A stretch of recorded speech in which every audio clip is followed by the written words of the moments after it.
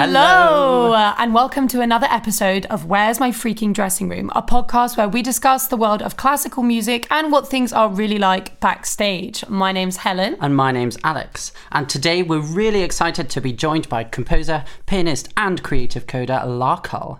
Larkhull has built an incredibly varied and diverse career, from being a coder with Shazam to an award-winning pianist. And today we're talking to him in his capacity as the composer of his brand new immersive album, Say You're With Me. Thanks so much for coming on the pod. Thank you for having me. Hello. We'll just kick off with a nice, simple question. We'd love to hear about your brand new immersive album. Tell us all about it. Sure. Yeah. Well, I'm very excited about it. I'm also very on the inside of it. So it's an album of piano music that I worked on with a lot of friends. So there's some electronics, there's some cello, there's some brass, there's all sorts of things.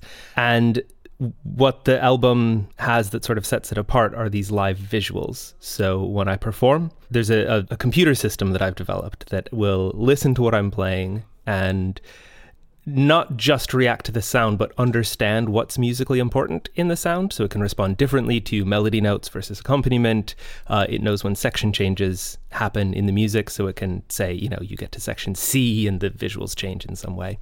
And all of that happens live. So I can play a bit faster or slower. I can be flexible, and the visuals all adapt in real time to that.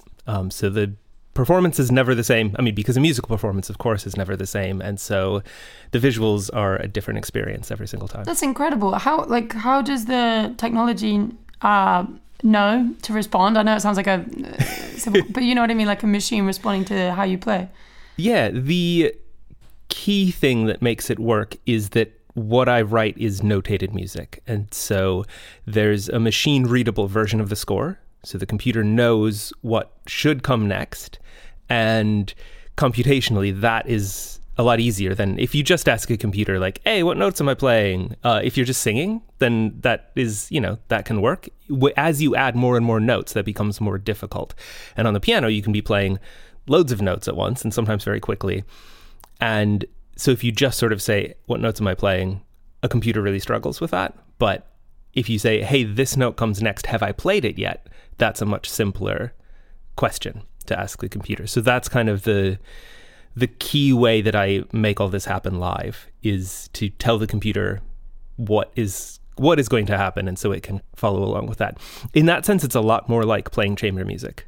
That, in that, or working with a conductor, I guess, that, if I go a little faster or slower, it'll know. But also if I sort of go slower than usual, sometimes you can see it just taking a second to adapt, that the events will sometimes trigger just slightly before I play a note for a few notes, and then it'll realize that and draw the tempo back and be following me. And so there's this real push and pull that I really enjoy working with. Yeah, I bet. So you kind of interact with what's happening on the screen in a way, rather than it just being the image reacting to the music. It's almost like a symbiosis. They're both reacting to each other. Very much so, yeah. There's one piece that I'm thinking of with that where there's a poem, and each time I play a note in the piece, a new line of text comes up, and the text includes the notes that I'm playing. So if I play an F, there's an F in the line. And the timing is really dependent on what's musically appropriate, but also like people have to read the text, right? So so if it was a space where it felt natural to play a bit faster, I still need to leave, like I can't go so much faster that people can't read it. And there's also just, I don't know how far away people are, how it feels. There's a thing when you perform, right, where you're kind of taking into account like the acoustics and how the audience feels and all of this, and you decide whether something should go faster or slower, and you're not even necessarily thinking like, oh yes, I will do this part faster because the acoustics are dry. Like it's just, you just do what's appropriate, right, as a musician.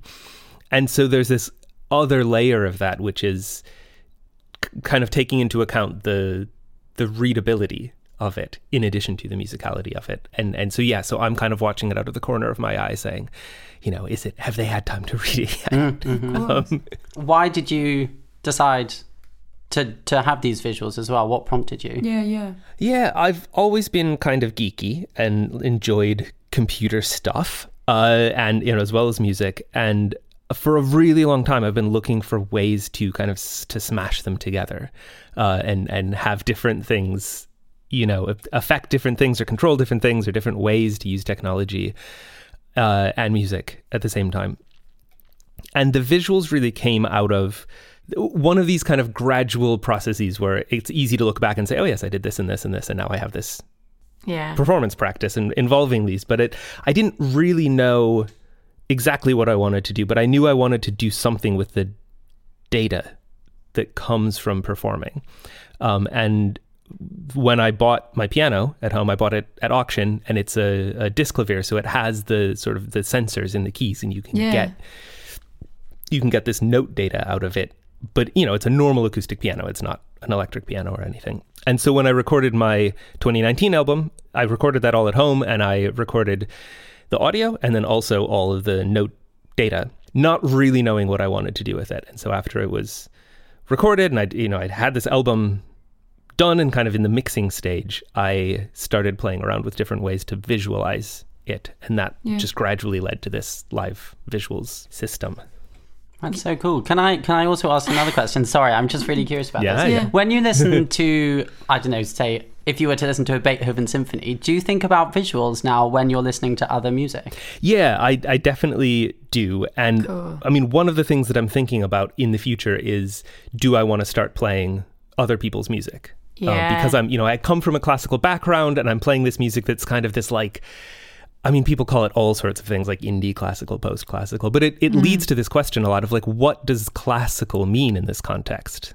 And for me, one of the things that makes me feel classical is just that I have this classical background, that I have this kind of really classical sensibility in what I do. But one of the things that feels really not classical is that I just play my own music. And obviously there are loads of classical composers and, composer performers who did play a lot of their own music, but compared to someone who plays completely someone else's music or primarily someone else's music, it feels less classical. It feels more like I'm a solo artist or whatever we call that other kind of music. And it's not that I feel like I need to be one thing or the other, but it's because I have this kind of classical background, I think that it would be really interesting to do, visuals for Bach, visuals for, a Beethoven sonata, visuals for, and also to apply it for chamber music, because this doesn't have to be just a piano thing. I could be playing with other musicians and have, the cello responds to this and the viola responds to, has this visual element. And so lots of things I want to play with in the future. Yeah, it sounds so exciting. Yeah, we were saying beforehand, as we were listening through to the album, that we really like the title. And I was wondering if you could tell us a little bit more about that in relation to the songs, the pieces, the titles of those tracks, how that all kind of came about. Yeah. So this, like everything, this is just going to be a recurring theme where I say it, it came about through this kind of unconscious thing. And then after I'd chosen it, I realized that it was a really appropriate title. So like a lot of composers, I have this list of words and phrases that I think are neat, that I might apply to something in the future. And often when I have, I have this album and it's going to need a title and what. So it wasn't like it was there from the beginning and then I wrote all this music knowing that it would be part of Say You're With Me, the album. So I think it's appropriate for this album because of the mental health angle and because of, that I wrote some of these pieces while I was experiencing depression and then some of them as I was coming out of that and, being treated and regaining my mental health. And you can really kind of hear that in the pieces, that some of them are in this real sort of still internal place. And some of them are really exuberant and more, let's go live life kind of vibe. The other aspect of it is that the last album was just solo piano. There aren't any other instruments on it. And this one is me and all of my music friends.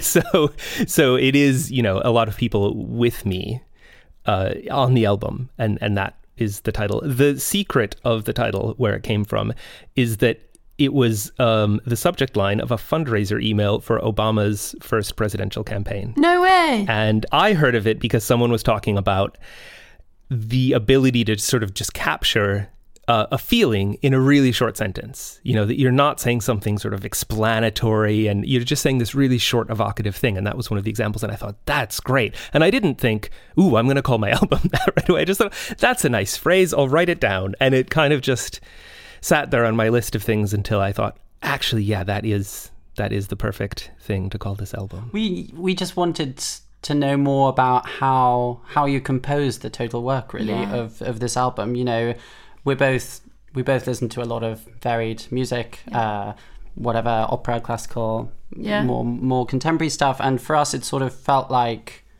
it was being constructed in blocks of cells, which sort of built to a climax and then died away, sort of thing. And it also felt very meditative as well. Just wondered whether we've got the right end of the stick there, or we're totally off the wrong path. How did you come about it? Yeah. So I write at the piano usually, and I write with a combination of like my ears and my fingers, which is a kind of funny way to put it, but that it's, you know, there are ideas that I will have, you know, kind of from the more classical composer side, where I hear something and then I want to go play that thing. And then sometimes there will just be a kind of a physical texture or a way of approaching the piano that my hands know from just playing so much piano music. And I'll sort of play something and surprise myself and say, oh, that's interesting. And then sort of revise that toward where my ears say the piece should go. So there's a lot of working with the piano. I write onto paper. I handwrite everything. Nice. Partially because I have the memory of a goldfish, and so it's really like I have an idea for how the whole piece should go, but I need to write down every little bit as I kind of decide what it is. And then I put it into the computer and print it out, and then sort of play from that, and then I sort of scribble out bits and add bits into the printed out copy, add in those changes, and then that process just repeats a lot of times until there are no more changes. And then eventually, you know, and I used to kind of think, God, am I just going to keep changing this forever? Because you can just keep changing stuff. But there does come a point where I think, oh no, that's it. That's done. That's, you know, you could make changes, but that's a finished piece. And one of the things with that is that I have sheet music just ready to go for all of the pieces. That's one of the things that I have, you know, sort of as merch, is if, you know, a lot of people who come to my show are pianists. It's sort of pianists and software developers, I think, are my like core audience. And so yeah, a lot of times people are interested in playing the music themselves. So yeah, it's good to have that. The album as a whole, are you composing like as a whole body, like an hour of music, or is it more like as the songs develop, you're like, you know, you choose the order, how they feel as one kind of through I just was curious. I'd like to say that I sort of have a grand plan for an hour of music, but it's a lot more of sequencing and, you know, sort of saying, I have these pieces, you know, not every piece makes it onto the album. So there are some other pieces that are written and then like they don't fit, or they're just not as good as the other ones. And so you kind of decide what's in there and then what order makes sense. And the order for an album isn't necessarily the order for live performance. Case in point being the last track on the album, which is called Opening, which is kind of, some would say I could have picked a different title for it, given its position there. But that's generally the opening piece I play live. And it's a great opening piece for a concert. I come out and it's just these sort of resonant chords, but it just isn't the right first piece for this album. And so last on the album, first in the set, there you have it.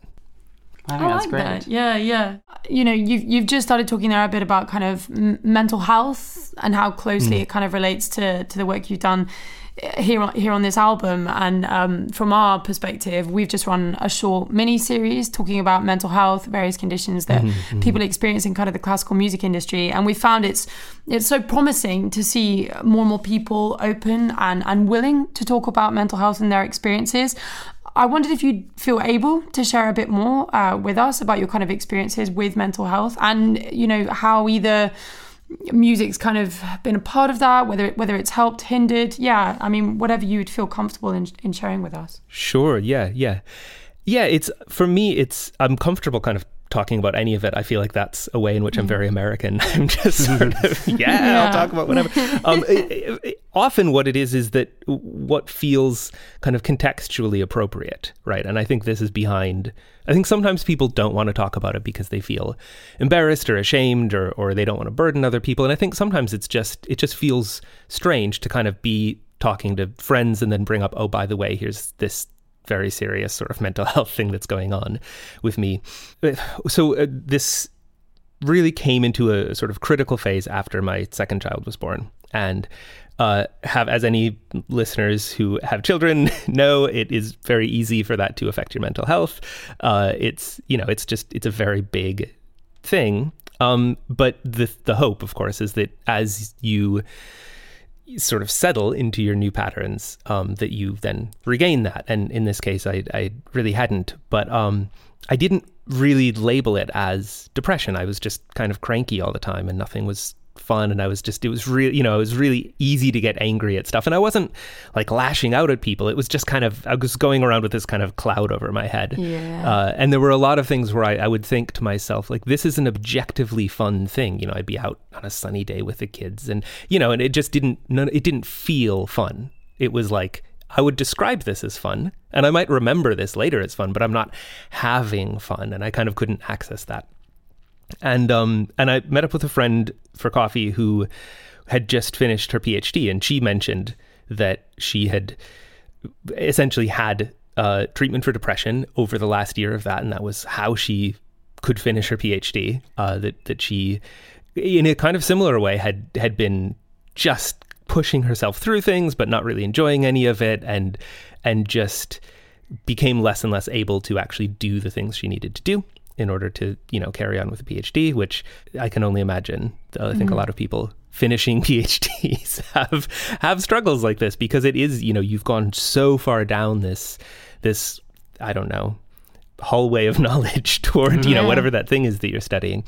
But I am still really grateful to her for just sort of saying, oh yeah, I did this thing, I had this experience and I went and talked to a doctor and they gave me some drugs and they worked, and now I was on them for about a year and then I went off them, and it was just a really positive experience, because I think we hear about it so often when someone has drugs that don't work, or when someone has a doctor who doesn't listen to them, or when someone's, they've sort of tried everything and they're desperate, and that's horrible. But I think it's really important to talk about the times that do work, because I think part of the reason that I wouldn't have thought before that to talk to a doctor about it is just because I'd heard, I hadn't consciously said, oh, there's nothing doctors can do for me. Like, I'm very pro doctor, but it hadn't occurred to me that it was a problem I could just kind of go work on solving.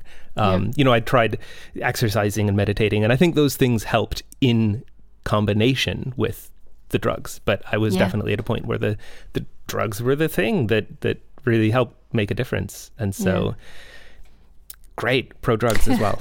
What did you feel that they did for you? How did they help make that difference?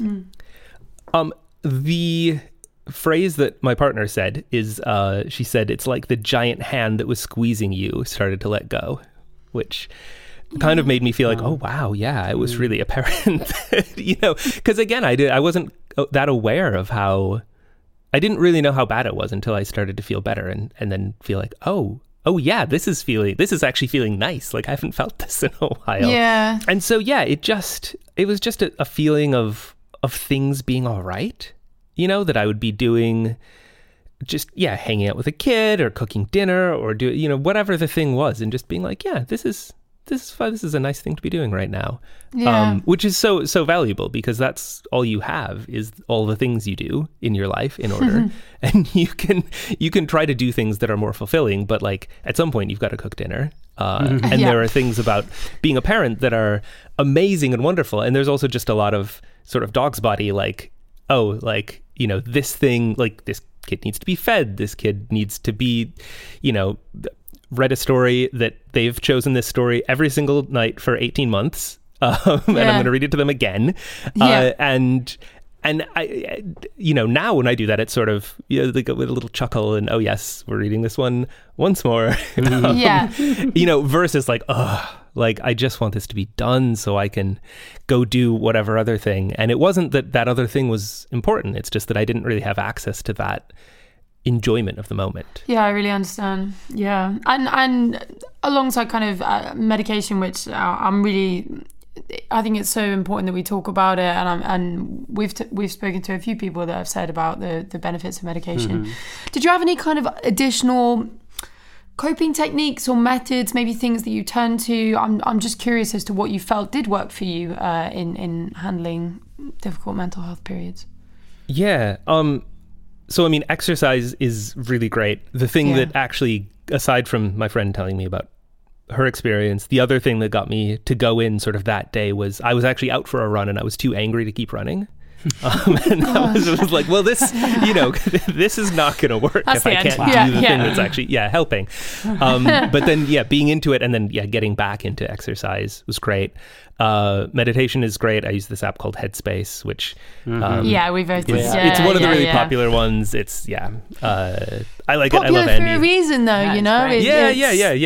Yeah. And it's, I mean, I think so many apps are. There's such a downward price pressure on them where people either, just refuse to pay anything for an app no matter what, or, an app is 99p and that's it, and nobody will ever pay more than that. And so it feels like this expensive thing, but then it's like, well, I mean, if you are using it every day, and it's really good. It's I think it's a great tool.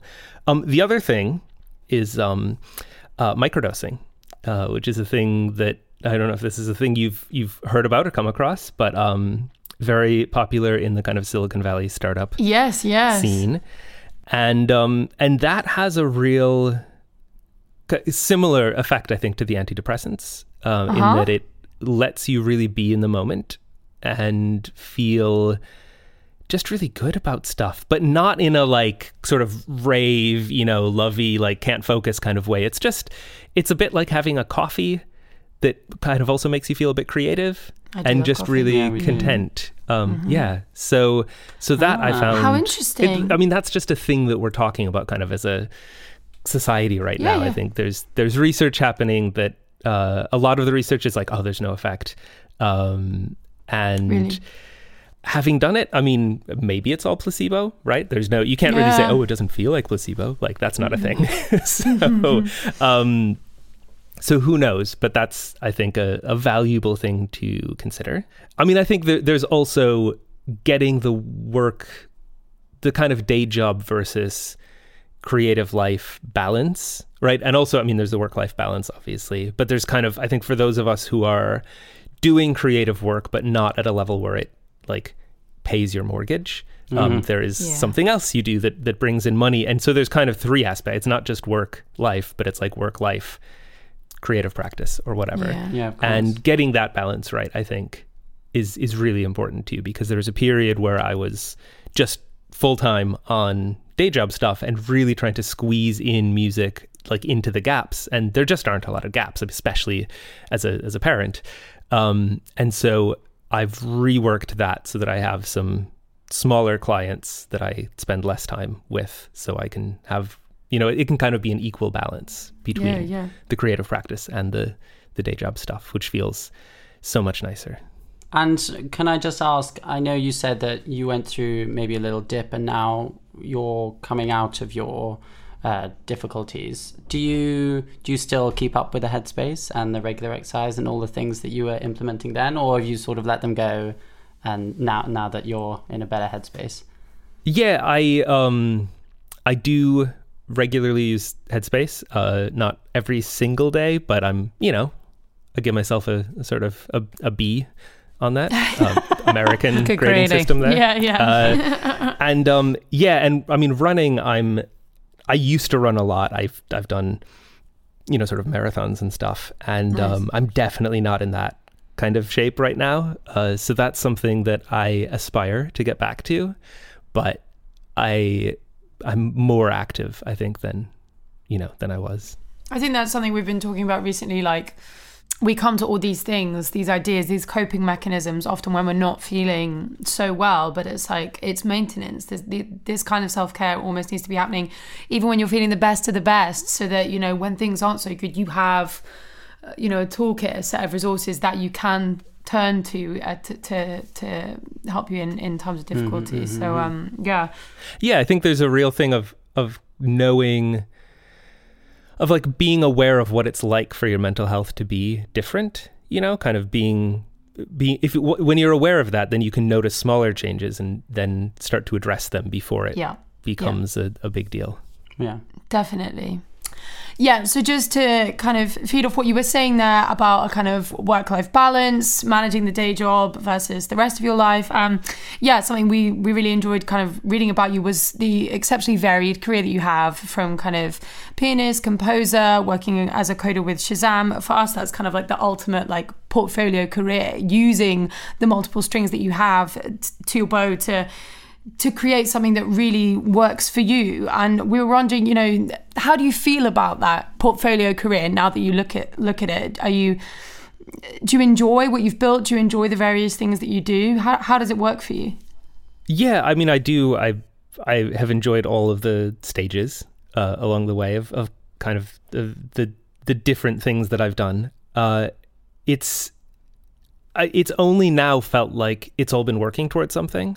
I think until this point, it was like, I was kind of doing music for a while, but I didn't really find a thing to do that was kind of my thing. And then I got into tech and I was doing that, and I really enjoy it, but I kind of didn't want to just be, doing, going to an office and just doing software. I think that can be really rewarding, but it just wasn't my thing to have that be, my entire career. And now putting them together, like that expertise that I got working professionally in software is something that is like my superpower for like coming back and doing these things that usually when you see something with a tech element, there's someone who does the tech and there's someone else who does the performing.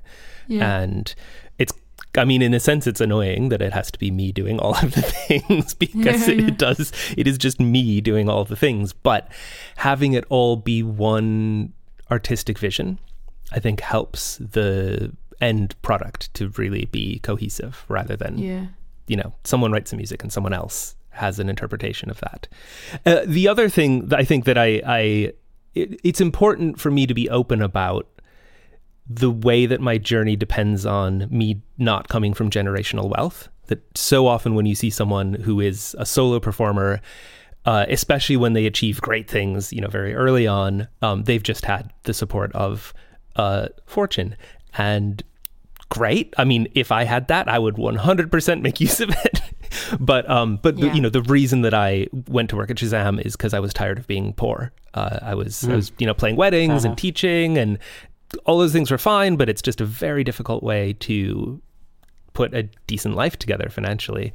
And so I'm really grateful that I found this thing that does make it, possible to earn a living in less than full time, so that I have this other time to actually do the creative practice. And hopefully that will turn into something that will support me a bit more fully. Yes. But there's no guarantee, especially with the industry and the kind of streaming model being what it is. It's a lot easier to say, well, I've got this album and I'm going on tour and I really hope it's a success, but it's not, I don't lose my house if it isn't. It's just, it's kind of, it's like the equivalent of a rich family, but it's just a day job. Yeah. Yeah. So do you see, is the ultimate goal, say it's balanced like this with coding and performing and creative side at the moment, do you envisage the balance shifting so that it's almost 100% more creative work that you do? I would love for it to be 100% creative. Yeah. It's, the way that happens is just things grow little by little, and maybe that'll be feasible at some point. Yeah, this is kind of the first big step of putting this out there, doing a big tour, doing the Edinburgh Fringe run, and hopefully making a splash with that, hopefully getting people out to see the show and like the show, and then, you can kind of book bigger and bigger things from there. And is there sort of a message that you're hoping that this album will say to your listeners? I mean, I think there's a lot of the context around the album with, the things we've talked about with the mental health aspect and things like that. Musically, I think, meditative is a word that, that I've heard before, and it's something that I like applied to my music. So, I mean, I think that there's a real sense of, how do I say this, of a new thing that is a bit classical and also a bit not classical, that there's a lot of people are exploring this space, but I don't think anybody is in the exact space that I am. And nice. So I think this is a new point on that line between whatever the ends of the line are called, classical and non-classical, a way of writing music that is just nice to listen to, but also interesting composer wise, that sort of has some meat to it, but that isn't, ultra experimental. I think there's a real place for that kind of music. And I'm excited that it seems like the sort of classical music establishment is starting to see that value.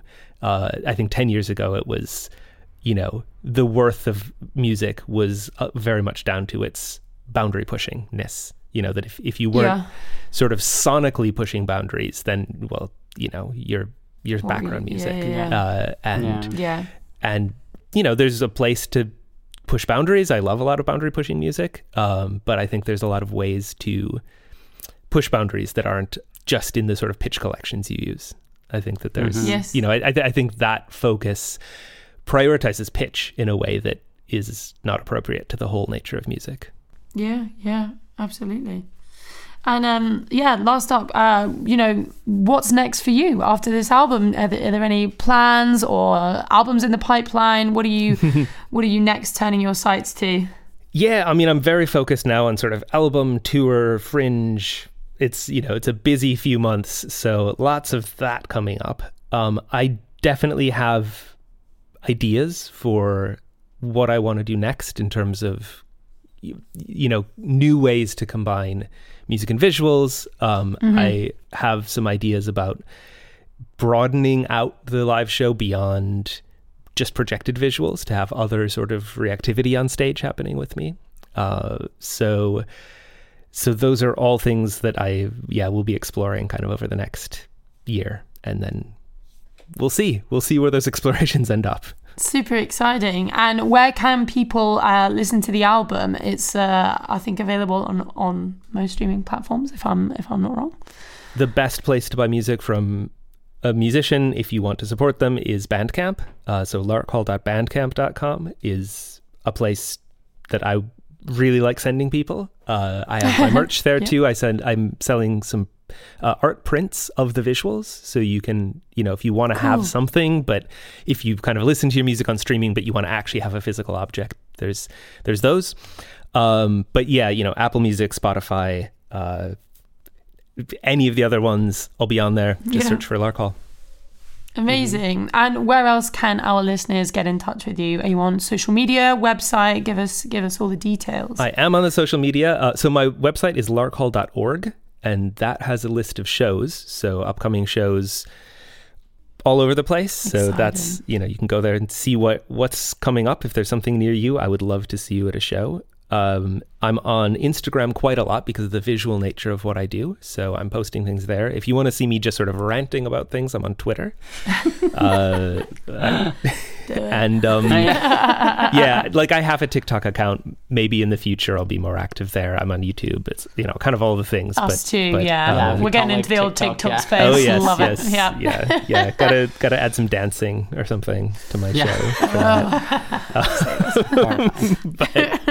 But yeah, I mean, I love when people say hi on there. It's great. I think sometimes people are sort of shy about it, but it's just like, it's awesome anytime someone's like, hey, I saw you at the thing, or I heard you on the podcast or whatever. Yeah. Great. Love it. Excellent. Well, I think, that pretty much wraps it up from our end. So thank you so much for joining us today. It's been so interesting. Larkhall's new album is, this will come out, so it'll be out now by the time this is released. So check it out. And we've loved listening to it. Yeah, we'll absolutely be listening again. Cool. Thanks for having me.